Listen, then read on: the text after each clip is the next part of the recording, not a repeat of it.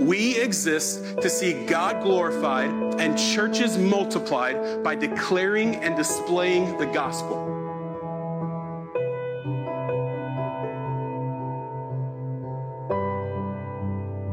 Amen. John, thank you for taking the attention off of me not turning on my mic for confession and assurance of pardon. Appreciate you messing up intentionally to make me look like I knew what I was doing. Appreciate that. That was a good strategy, man.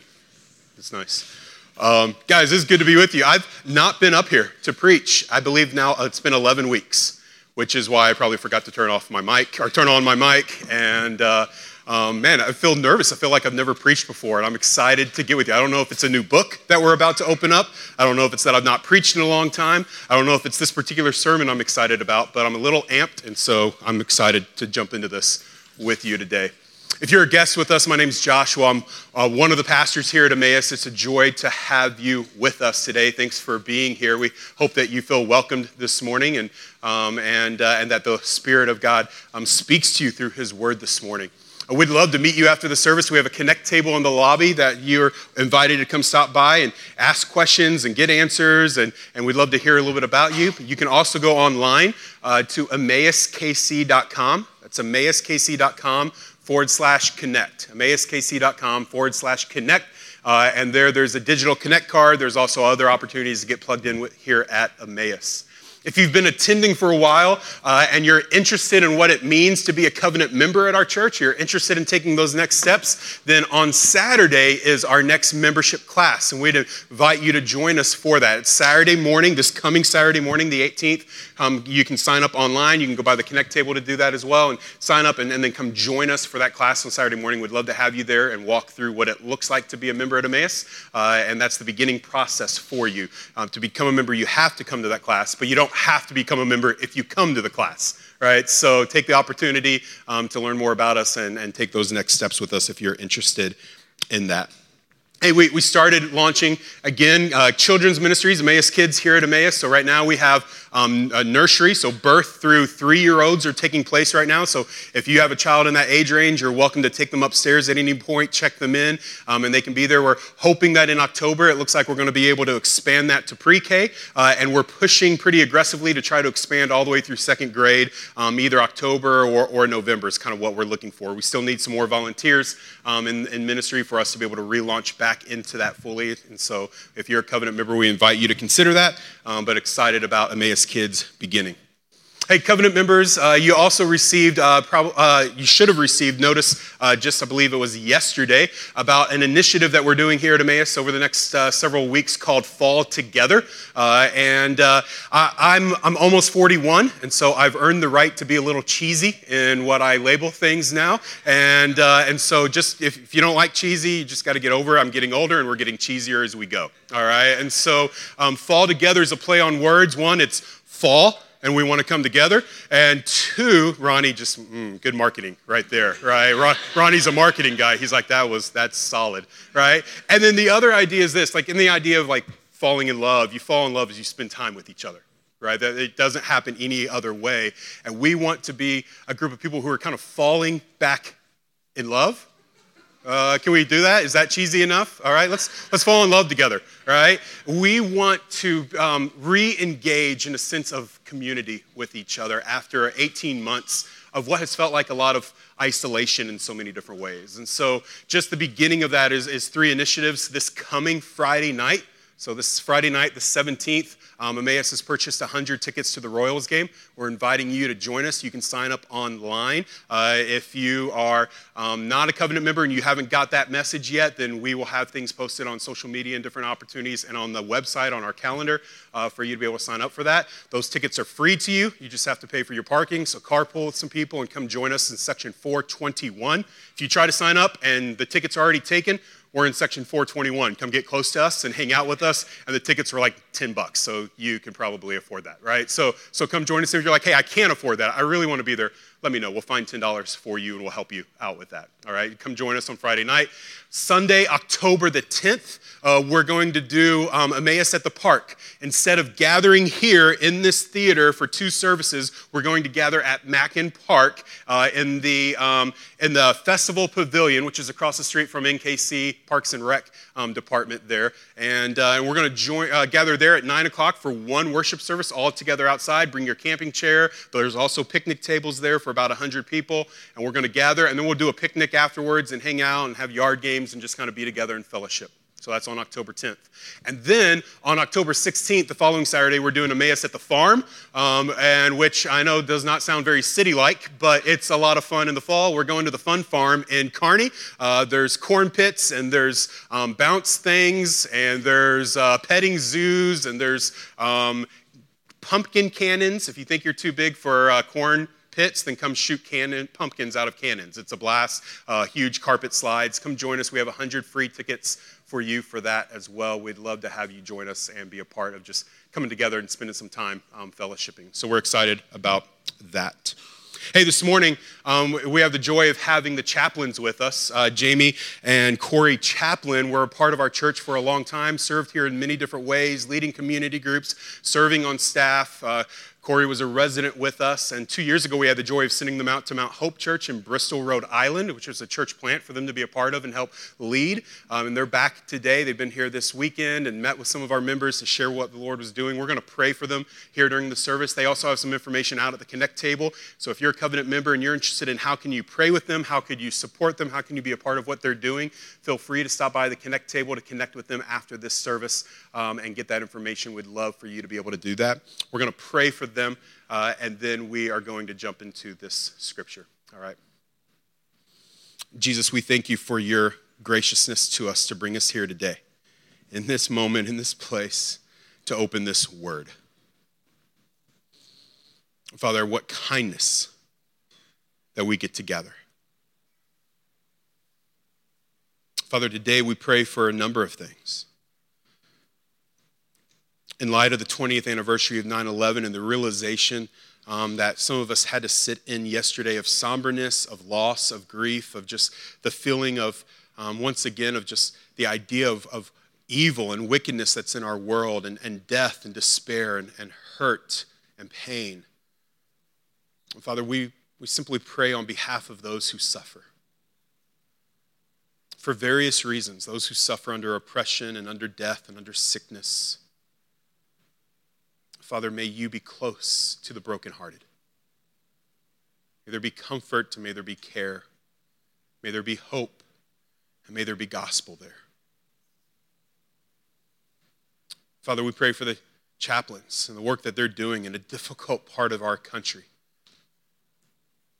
Father, would you give them endurance and strength and wisdom on the days they feel alone or they feel tired or they feel like it might not be worth it? Would you give them hope in the gospel in their city? Father, may you see their church grow in unity and grow in mission. May you allow them to see people come to know you this year. Father, finally, we pray for our word, your word that we're about to hear. Spirit, would you take the word and would you speak it to our hearts? We need honesty with ourselves and honesty with you and openness to what you're teaching us. Spirit, would you preach a better sermon than I have prepared this morning? We pray these things in your name. Amen. Take your Bibles and open to Ecclesiastes chapter 1.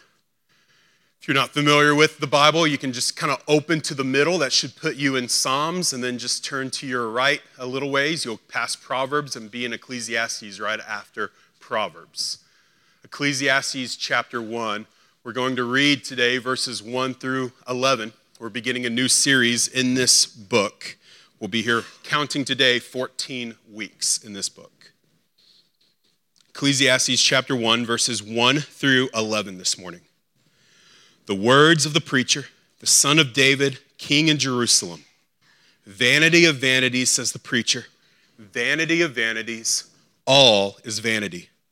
What does man gain by all the toil at which he toils under the sun? A generation goes and a generation comes, but the earth remains forever. The sun rises and the sun goes down and hastens to the place where it rises. The wind blows to the south and goes around to the north. Around and around goes the wind, and on its circuits the wind returns. All streams run to the sea, but the sea is not full. To the place where the streams flow, there they flow again. All things are full of weariness. A man cannot utter it. The eye is not satisfied with seeing, nor the ear filled with hearing. What has been is what will be, and what has been done is what will be done. And there is nothing new under the sun. Is there a thing of which it is said, see, this is new? It has been already in the ages before us. There is no remembrance of former things, nor will there be any remembrance of latter things yet to come among those who come after. This is the word of the Lord. It's a number of years ago. Tish and I were in Joplin, Missouri for her brother's high school graduation. And that night we left the graduation. Thousands of us left the graduation, and we were driving back to my father-in-law's house for the graduation party. And as we're on the way to the house, we hear the storm sirens going off. Being from Southwest Missouri, you just grow callous to storm sirens. You don't pay attention, but something felt different in your spirit this night. So we rush to the house, we drive a little faster, we get there, and about the time we get there, people are running out of the house and they're beginning to crawl under the house. I'm a skeptic of the storm. I'm like, I don't want to get under the house. It's muddy under there, and there's bugs. And so I'm skeptic until the door just gets ripped open off of the house. So we crawl under the crawl space, we crawl back into the corner next to the foundation down into the dirt. That day, the least of our worries at that moment were the bugs and the mud, and we're all laying under. There's about 10 of us under the house at this moment. And the next 8 minutes are like seared into my heart. Like it brings an anxiousness. As I was like writing the sermon and thinking back on this, it brought an anxiousness even to my chest in that moment. Kind of the trauma of that brought anxiousness to it. The images that I saw will never leave my mind. As we laid there under that house and we began to hear that a storm was coming, a large storm was coming, what we would come to find out would be the largest, the most deadly, the most costly tornado in the history of the United States. Drilling a line 22 miles long, a mile wide through the heart of the city, killing 156 people. I was praying, laying there, Father, please protect us, please protect us, please protect us. And there's that moment where I was like, he's not going to protect us. That this is the end. As you begin to see the baseboards of the house pop up and down over your head and large objects fly past the crawl space entrance, and you heard that locomotive coming down upon you. I reached around my wife, put my arm around her as tight as I could. I looked at her and I said the most romantic thing I could think of. It's been fun.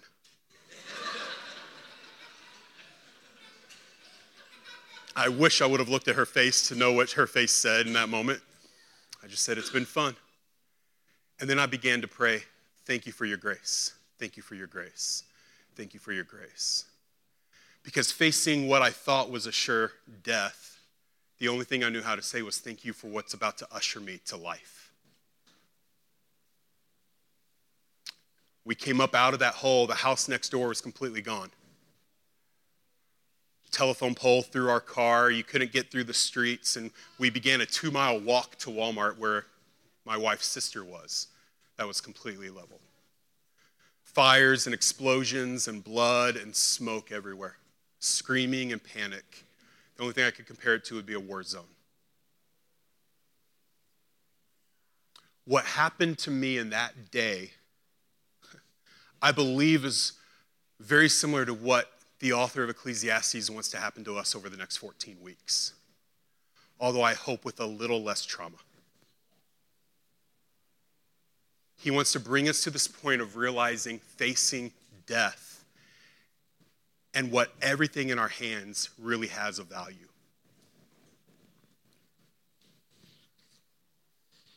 Martin Luther said of Ecclesiastes, it It is one of the more difficult books in all of Scripture, one of which no one has mastered, which makes me feel really comfortable preaching it today. It appears to be the writing of a jaded, pessimistic nihilist. Therefore, many have questioned whether or not it should even be in Scripture. How could a believer, how could a man of Scripture, how could one of God's people write this for us? Look, this is just, he's just giving up on life. Ecclesiastes appears to contradict itself. In chapter 7, it says wisdom is preserving of life. But in chapter 2, it says wisdom fails to preserve life. In chapter 4, it says dying is better than living. In chapter 9, it says living is better than dying. In chapter 2, it says the wise are no better than the fool. But in Proverbs chapter 3, it says wisdom is a tree of life that blesses those who lay hold of it. So it even appears to contradict other Scripture. Ecclesiastes says we should walk in the ways of our heart and the sight of our eyes. But Jesus said, don't trust your heart and eyes. And as one pastor pointed out, there is no outburst of praise or prophetic words of hope within this book. So what do we gain from it? What do we glean from it? The book of Ecclesiastes is an incredibly honest book. Deep-rooted honesty about life and humanity and our heart. And it's going to call us to be honest. It calls us to an evaluation of life that, frankly, we're not really comfortable with. It calls us to address the realities that good things happen to bad people. And that bad things happen to good people. It calls us to face realities that the fool sometimes prospers, while the wise sometimes suffers. It calls us to the reality that we can spend our weekends chasing pleasures, but Monday is always waiting. And we can spend our weeks bleeding for gain, but gain is always lost. And if somehow we survive life with all the pleasure and all the treasure that we've sought to accommodate, we still will die.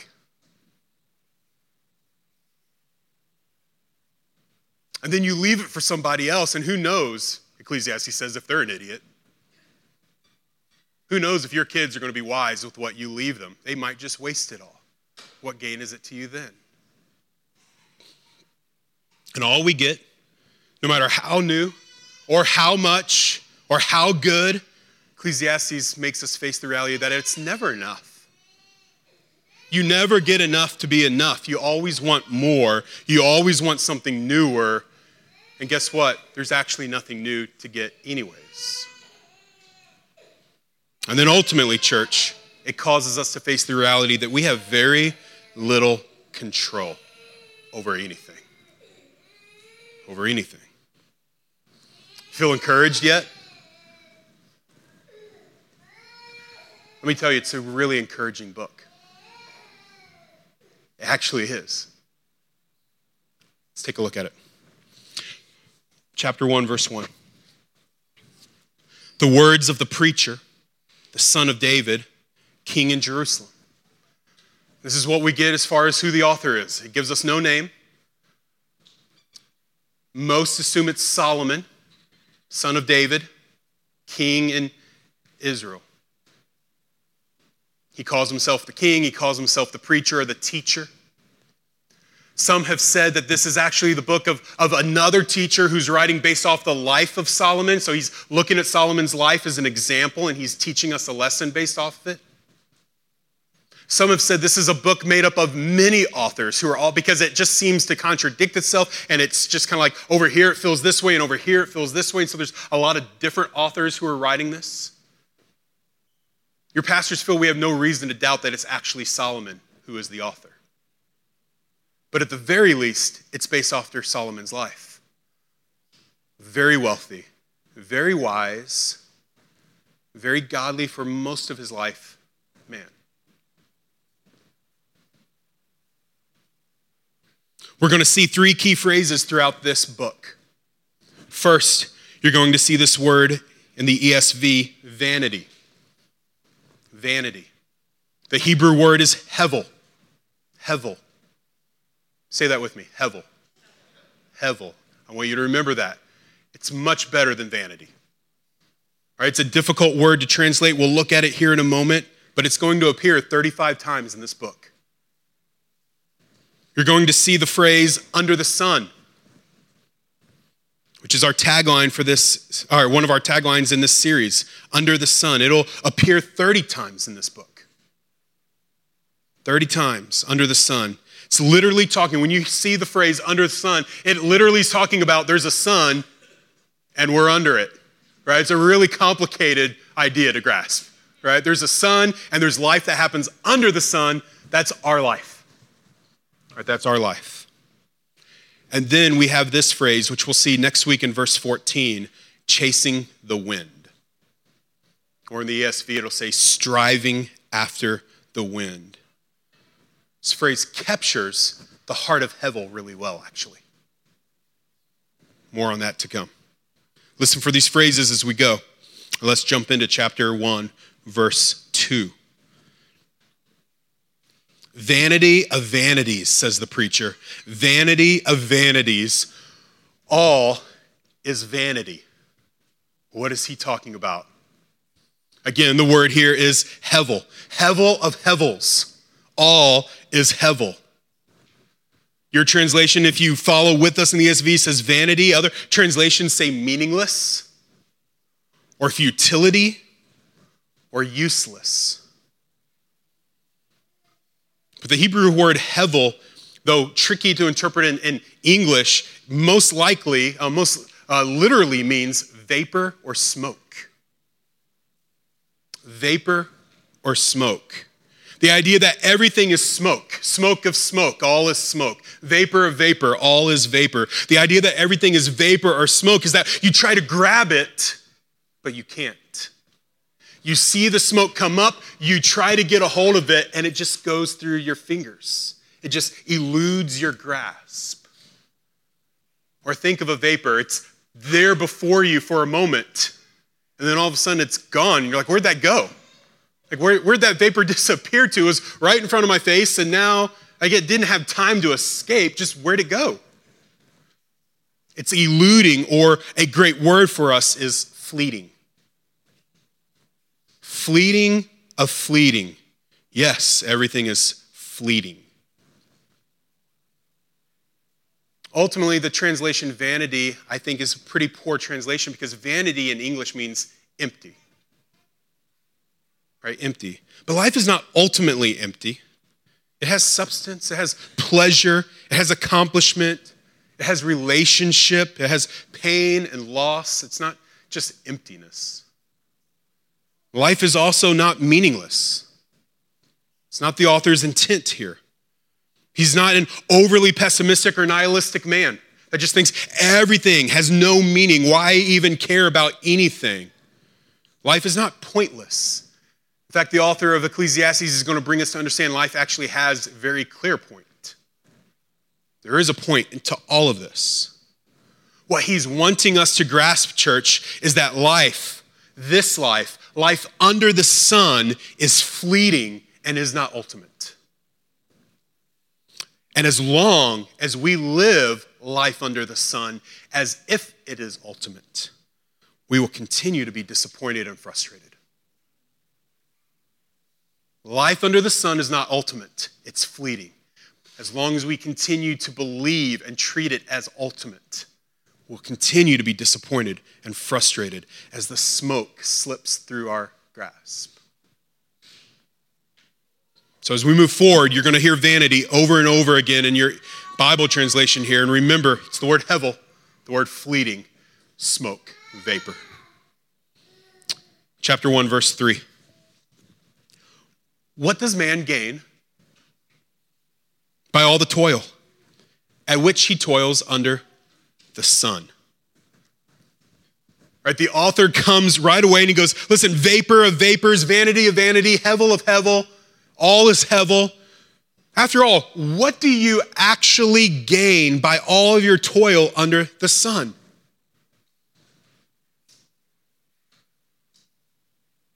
Under the sun, again, will appear over 30 times for us in this book, and it's simply talking about our life underneath the sun in which we live under. I love our graphic, right? In our graphic, we have at the top up here the sun and life under the sun.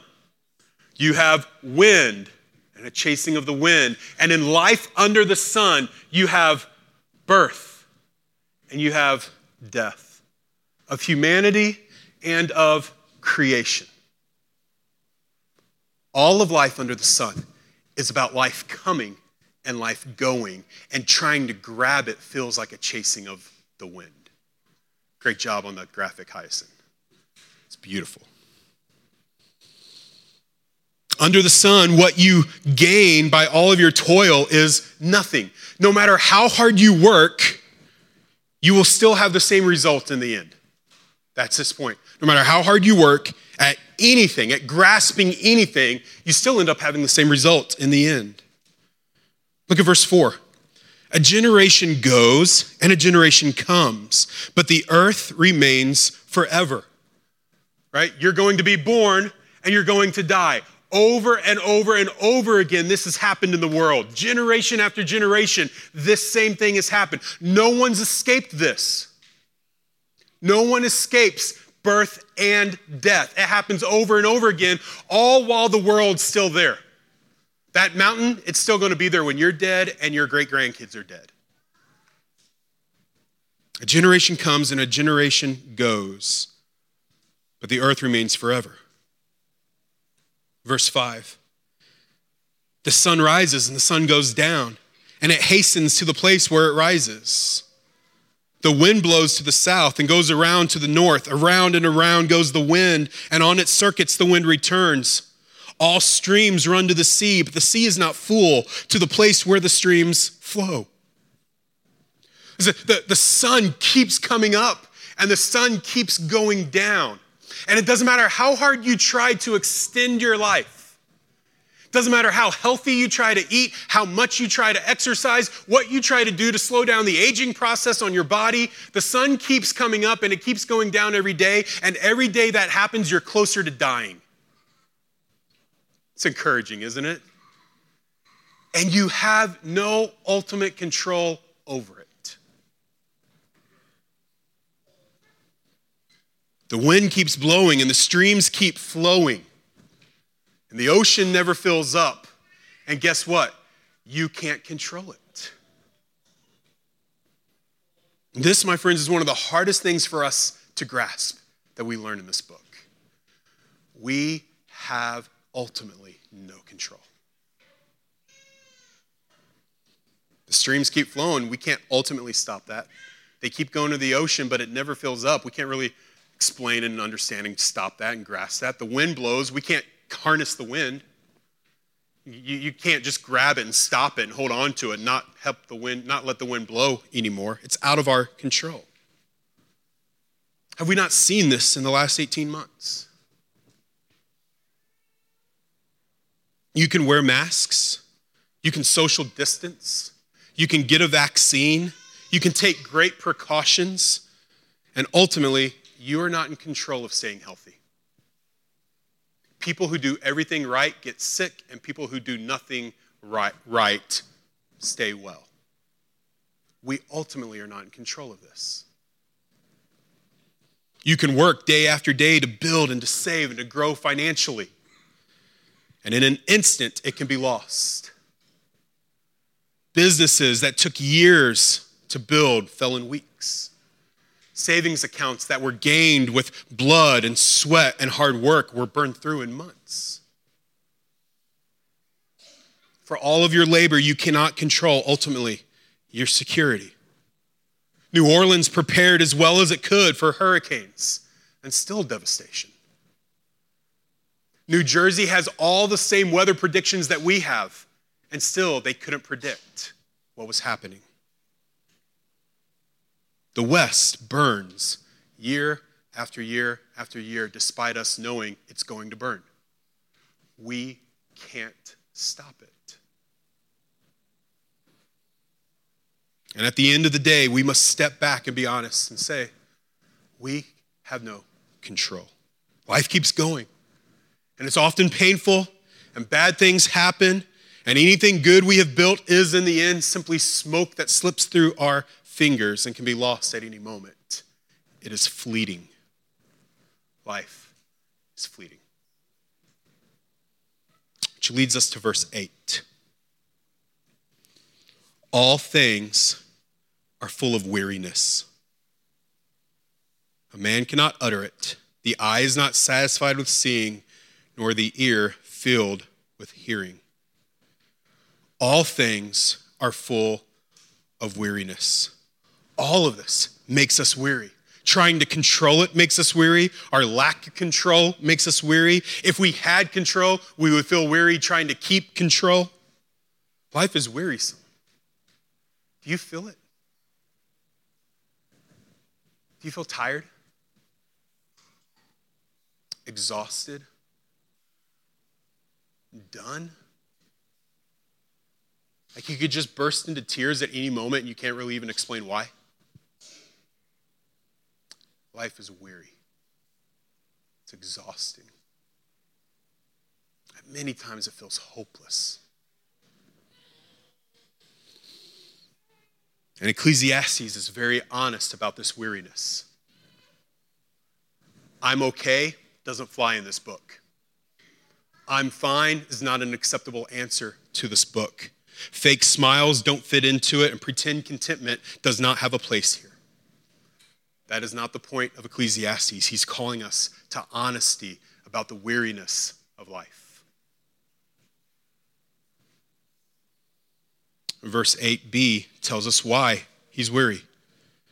He says, nothing I see satisfies me, and nothing I hear fills me. I always want more. Right? Let's say that everything goes good and I keep accruing more.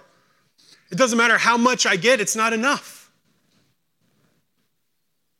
Let me give you an immoral example. An immoral example would be pornography. It doesn't matter how much of it you take in, it's never enough for the person who wants it. It always leads to wanting more. Or a moral example. It doesn't matter how many days you get at the beach, taking in the smell and the sound and the sights and the breeze, watching the waves crash in. When it's time to come home, you always want another day. It's never enough. And if it is enough for you in that moment, you're like, I got to get back home, man. There's so much to do. I've got a good life. Let me go back. It's like you want another vacation. It's not like I had one. I don't need another one. 37 years ago, we went to the beach. It was fabulous. Never wanted to go again, but it was great. You always want more of whatever good you have. He goes, so anything I even get just wears me out because it's never enough. And guys, next week, Sam's about to take you on a deep dive into this man's pursuit of everything he wanted. Wisdom, he accrued more than anyone could get. Knowledge, he accrued it. Hard work, he accrued it. Treasures, he accrued it. Women, he accrued it. Like 700 in his concubine. He had all the money, all the food, all the pleasure. He had his own bands that played music for him anytime he wanted. He had everything that a human could possibly long for, and better than any of us could imagine. He says next week, I gave myself to wine. And guys, when you're the richest man in the world, it's not box wine. He pursued the best there was in everything he could pursue. And he goes, it wasn't enough. It's never enough. And in addition to it never being enough, verses 9 through 10 say this. What has been is what will be, and what has been done is what will be done. And there is nothing new under the sun. Is there a thing of which it is said, see, this is new? It has already been. It has been already in the ages before us. So he goes, listen, there's actually nothing new to pursue. You want more and you want new, always new, but nothing's actually ever new. Now, we realize there's new things, right? There's new, I've never experienced this. That was a new experience for me. I've never owned that. That was a new thing to own. But here's his point. You bought a new car. It's great. People have had new cars before, and they were never enough. You had a new experience? Wonderful. People for generations have had new experiences. It's never been enough. Technology gives you a new convenience for life. Your coffee maker makes coffee for you before you even get out of bed. What a beautiful experience. Except for those of you who think that's bad coffee, but you're wrong. Convenience is better than quality in coffee. But that's besides the point. Back to the text. New convenience in life, but societies have always chased new conveniences and found new conveniences, and it's never been enough. You have a new job that doesn't carry the same baggage as the old job. That's great, but a few months from now, it'll carry baggage, just like every job has throughout all of time. You're in a new relationship.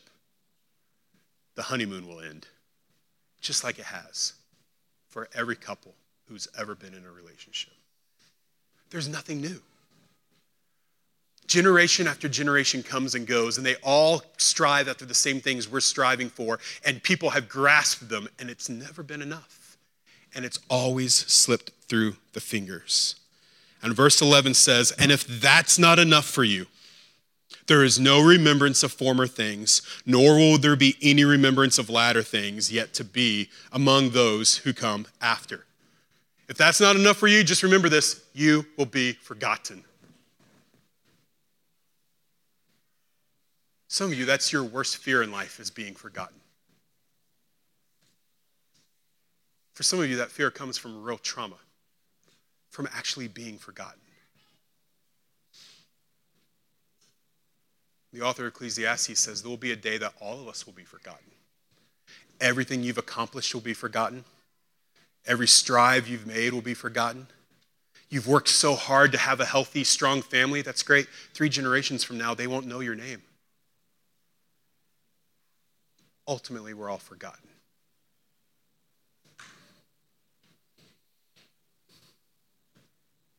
In the words of the poet Thomas Gray, the paths of glory lead but to the grave.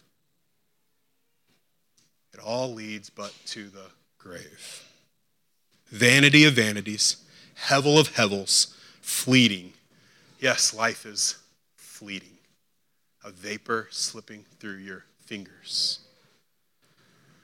You're like, Josh, I thought you said this was an encouraging book. It's getting worse. It'll continue to get worse. And yet in the midst of it, there's a lot of hope. What do we do with this? Some pastors have used this book to teach us that life is meaningless and it is vanity if you don't have Jesus. So come to Jesus and it gives your life meaning and purpose.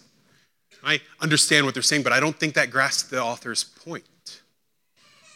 I don't think the author is saying, hey, life is meaningless if you're an unbeliever, but it has meaning if you are a believer. I don't think that's what he's saying. I think the author's going, hey, life is fleeting whether you're an unbeliever or a believer. It doesn't matter what you believe in and who you trust. Life is fleeting. Life under the sun is a vapor. Life under the sun is fleeting for all of us, believer and unbeliever. Therefore, church, we need a hope that is above the sun. We need a hope that does not reside under the sun with us, but a hope that resides above the sun. And this author of Ecclesiastes and this pastor and this church just so happen to believe that there is a God who is above the sun. A God who created the sun. A God who holds the sun in his hands. A God who created all who are under the sun. And you and I have no control over this world. We can't control the ocean or the streams or the wind. We can't build anything that truly lasts.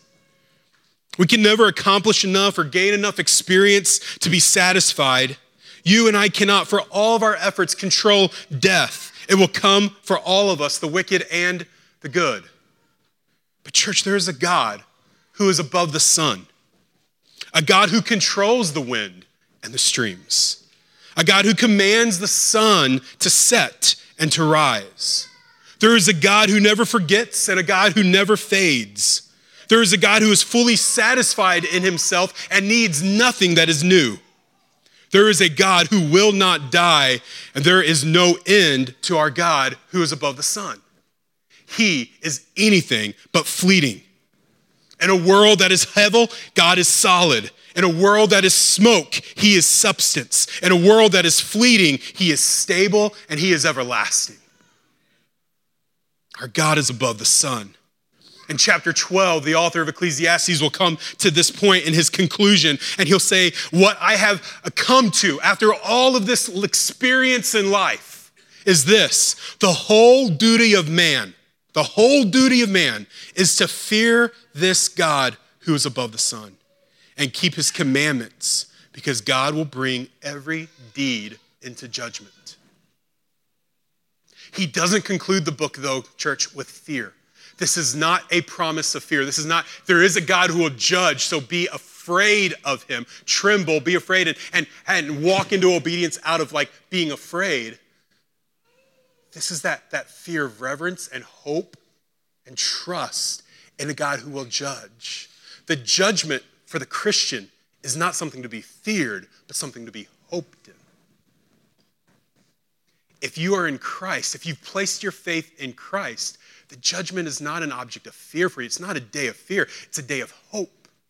Because at the judgment, God will once and for all do away with all that is hevel and usher in what is lasting.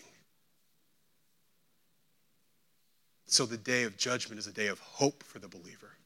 And the author says, therefore, what I believe you should do is spend all of your days chasing after this God. The beauty of life under the sun.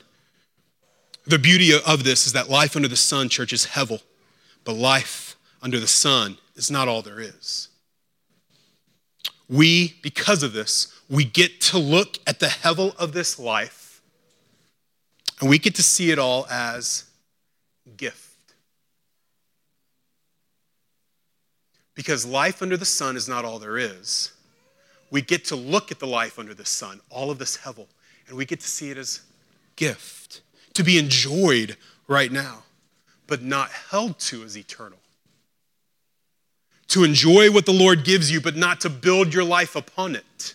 It's fleeting. He is not.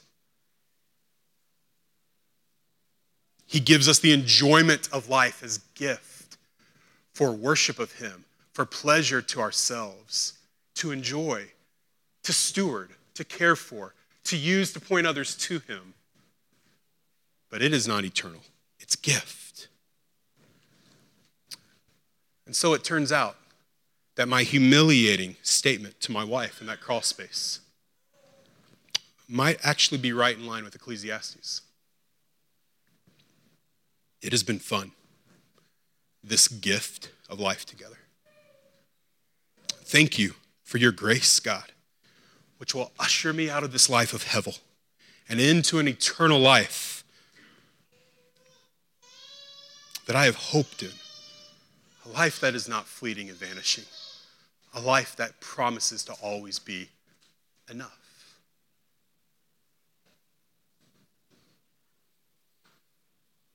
This is the perspective that led Paul to write, I am content whether I have much or I have little. This is the perspective that led Paul to write, to live as Christ and to die as gain.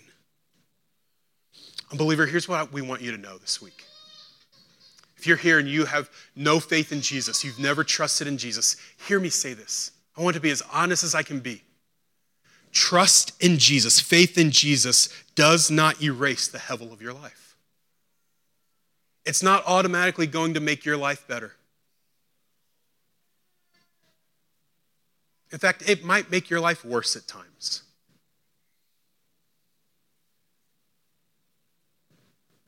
But faith in Jesus does apply a hope of a life that is not under the sun, but above the sun. See, ultimately our hope is not that this life gets better, though we would love that. And we should strive for that. But our hope is that there is an eternal life awaiting us that is perfect. So I plead with you to come to Jesus today, to place your faith in Jesus, to hope in Jesus, and to grasp the hope of a life void of Hevel to come. And to the believer, remember the words of Paul in Romans 8 that we looked at last year. For I consider that the sufferings of this present time are not worth comparing with the glory that is to be revealed to us.